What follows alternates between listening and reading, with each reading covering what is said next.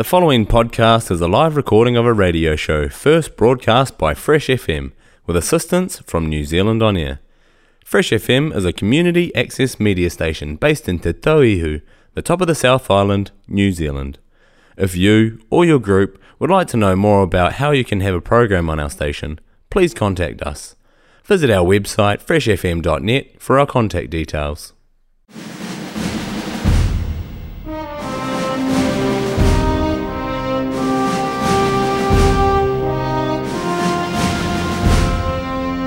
You're listening to Fresh FM. My name is Matt, and that music means it's once again time for another Nelson Film Society film preview, and I'm joined on the line today, first time for the year, from Ali Cave, joining us from Auckland. Kia ora, Ali, how are you?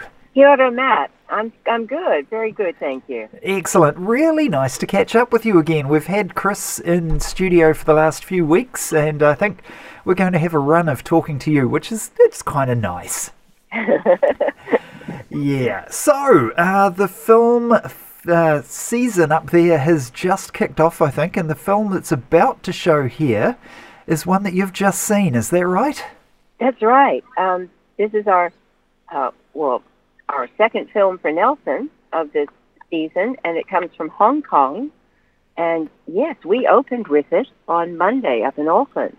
Okay. So this is Wong Kar-wai's cult classic of 2000, In the Mood for Love. And it might be just what all of us need in these fragile times. You could be right there, Ali. You could well be right. So, tell us. It has a love story so tender, it truly is about love itself. It's in Cantonese and Mandarin, and it's just over 1.5 hours. The story revolves around a man, Chow Mo Wan, played by Tony Leung, and a woman, Su Li Zheng, or Mrs. Chan, played by Maggie Cheung. Along with their spouses, they move into neighboring apartments in Hong Kong in 1962. We never actually see their spouses during the film. They are frequently out of town on business or having to deal with personal matters. Wong skillfully has them speaking off camera, or they'll film their backs only. And then learning more about Chow and Sue, Chow's a newspaper journalist and Sue a secretary, we see, not surprisingly, they both lead rather lonely lives. Initially, they are just two neighbors, but circumstances find Chow and Sue reaching out to each other. And then they each discover that their often absent spouses are having an affair with each other. Ooh.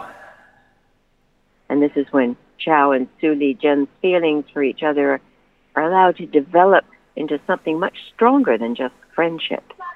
Right. But this is as far as it goes. Their feelings grow stronger, but neither one wants to stoop to the level of their unfaithful spouses.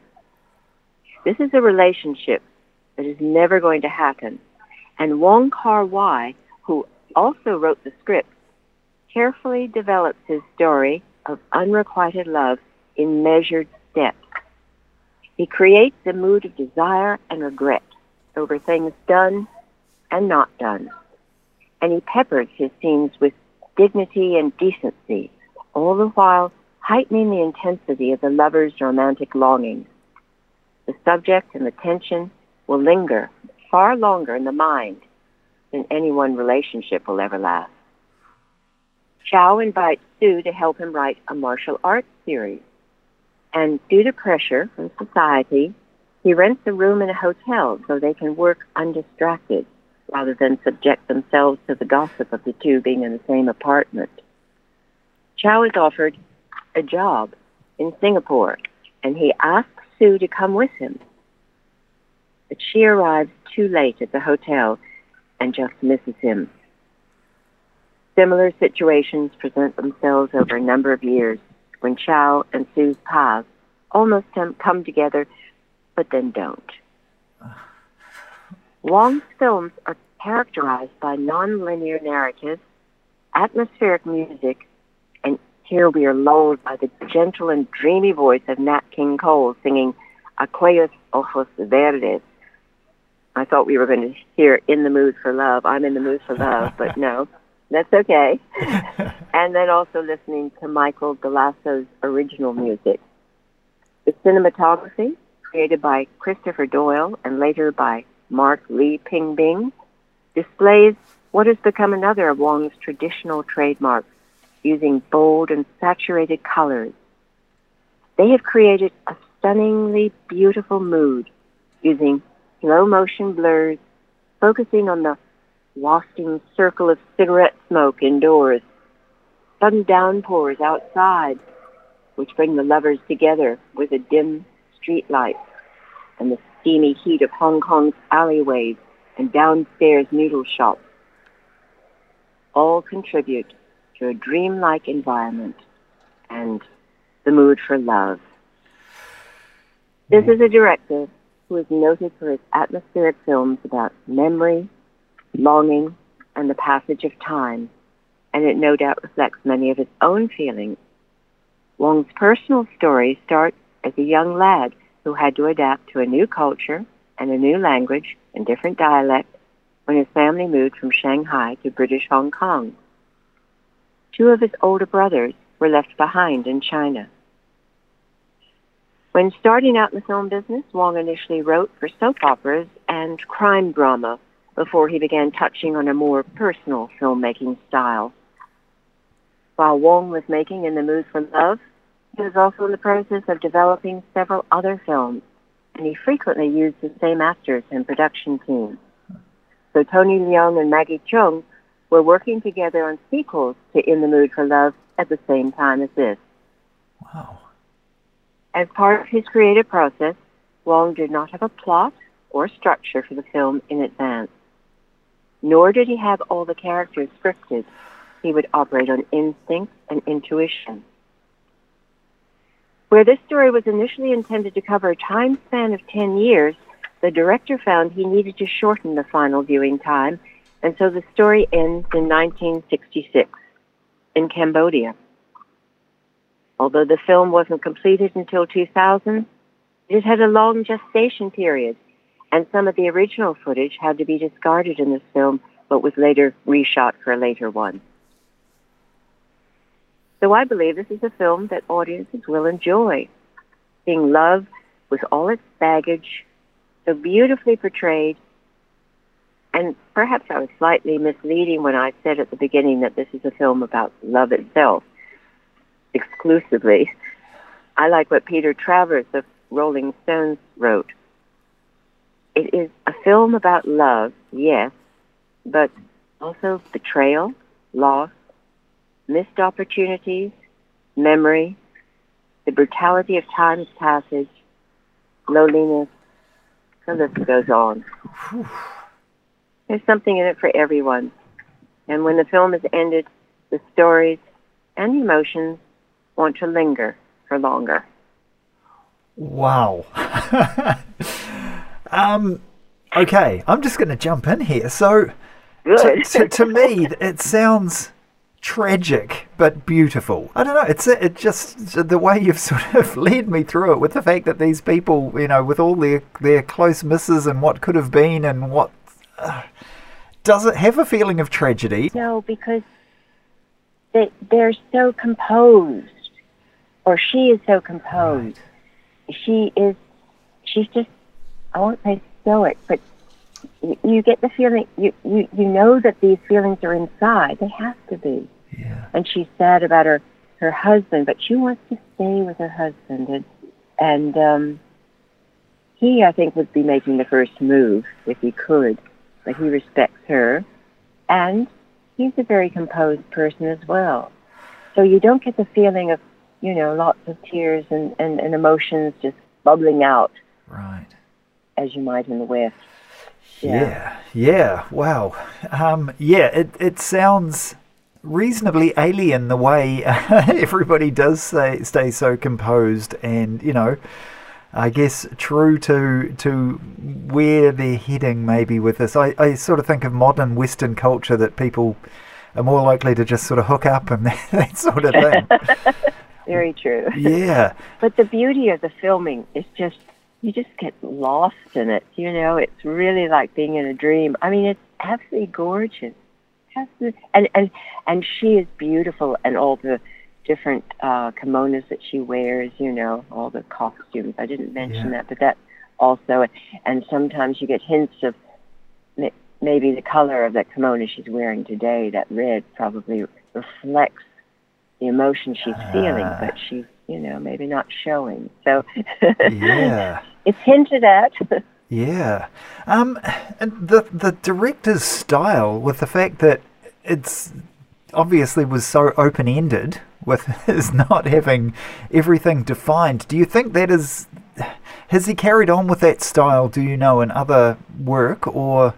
Yes, and I think that's why he has to, well, you know, the advantage of using the same people and production team and actors, so they are like a family. They almost know what the other's going to say, you know? Yeah. I don't know the other films, though, so I mean, I didn't see a sequel to this, or so I can't really say for sure, but yeah. Yeah. Look, it sounds absolutely amazing, as so many of the films that come through the Film Society do. Now, have you been to Hong Kong yourself? I did pass through Hong Kong. Had an interesting experience there, which I won't go into. Okay, all right. We'll leave that parked. But it's obviously portraying a Hong Kong of a different time to today as well. Absolutely. And of course, this was British Hong Kong that the director went into. You know, so it's it is helpful to know the history a little bit of when it was handed over by the British to the Chinese, you know? Yeah. It's hard to quite formulate how I feel about what you've described. Now, obviously, you've said that it lingers, so it is a movie that has stayed with you after you've walked out of the cinema, yeah? I think so, yes. That's good. That's, to me, the mark of a good film. Whether you've enjoyed the film or not, if it does stick with you beyond... Because I went and saw the Foo Fighters movie the other day, Studio 666. It was a play on horror and stuff, and it's easily forgettable as soon as you walk out. It's sort of gone. But you're talking about it now. But I am talking about it now. But I do like something that, whether it challenges or whether there's just things that keep popping up, but to me that's a mark of something that's, you know, extended beyond the screen itself. And this is one that is recognized, you know, in, I didn't make a note of all of them, but the top 10 on this list, and, you know, of great films gone by, you know, and the top one in the top 100 and something else, you know. Yeah. So it is certainly one to watch. Yeah. So I'm getting the feeling that you would recommend that people do check it out at the Suter on Tuesday night. Yes, and I'll be interested to know what the feedback is with that star system that you all have down there, how the audience likes it. Yeah, it will be interesting. Look, I'm sure it's something that is going to do, you know, reasonably well. I'm still quite blown away by, you know, what you've talked about, the director's style being so free-flowing. That could go so horribly bad. Who was the director again? Wong Kar-wai. Okay, cool. Who has made other films, but this is the only one that you've seen at this stage, yeah? That's right. All right. So, from Ellie Cave, sounds like a bit of a recommendation for In the Mood for Love. Now, of course, you can go to the Nelson Film Society website. It is, I think it's nzfilmsociety.co.nz. If you Google Nelson Film Society, it comes up in the Google search fairly quickly, so you'll be able to get a little bit more information there. But Ellie, thank you for our first conversation of the year. Sounds like a good movie. I'm pleased you've enjoyed it and that you did get to see it on the big screen before we've had our discussion today. Okay, yes. Cool. Thank you. Hey, no problem at all. You enjoy the rest of your week, and I think we're going to be talking again next week about the next film coming up at the Nelson Film Society. Good. Look forward to it. Okay, Ellie, we'll talk to you next week.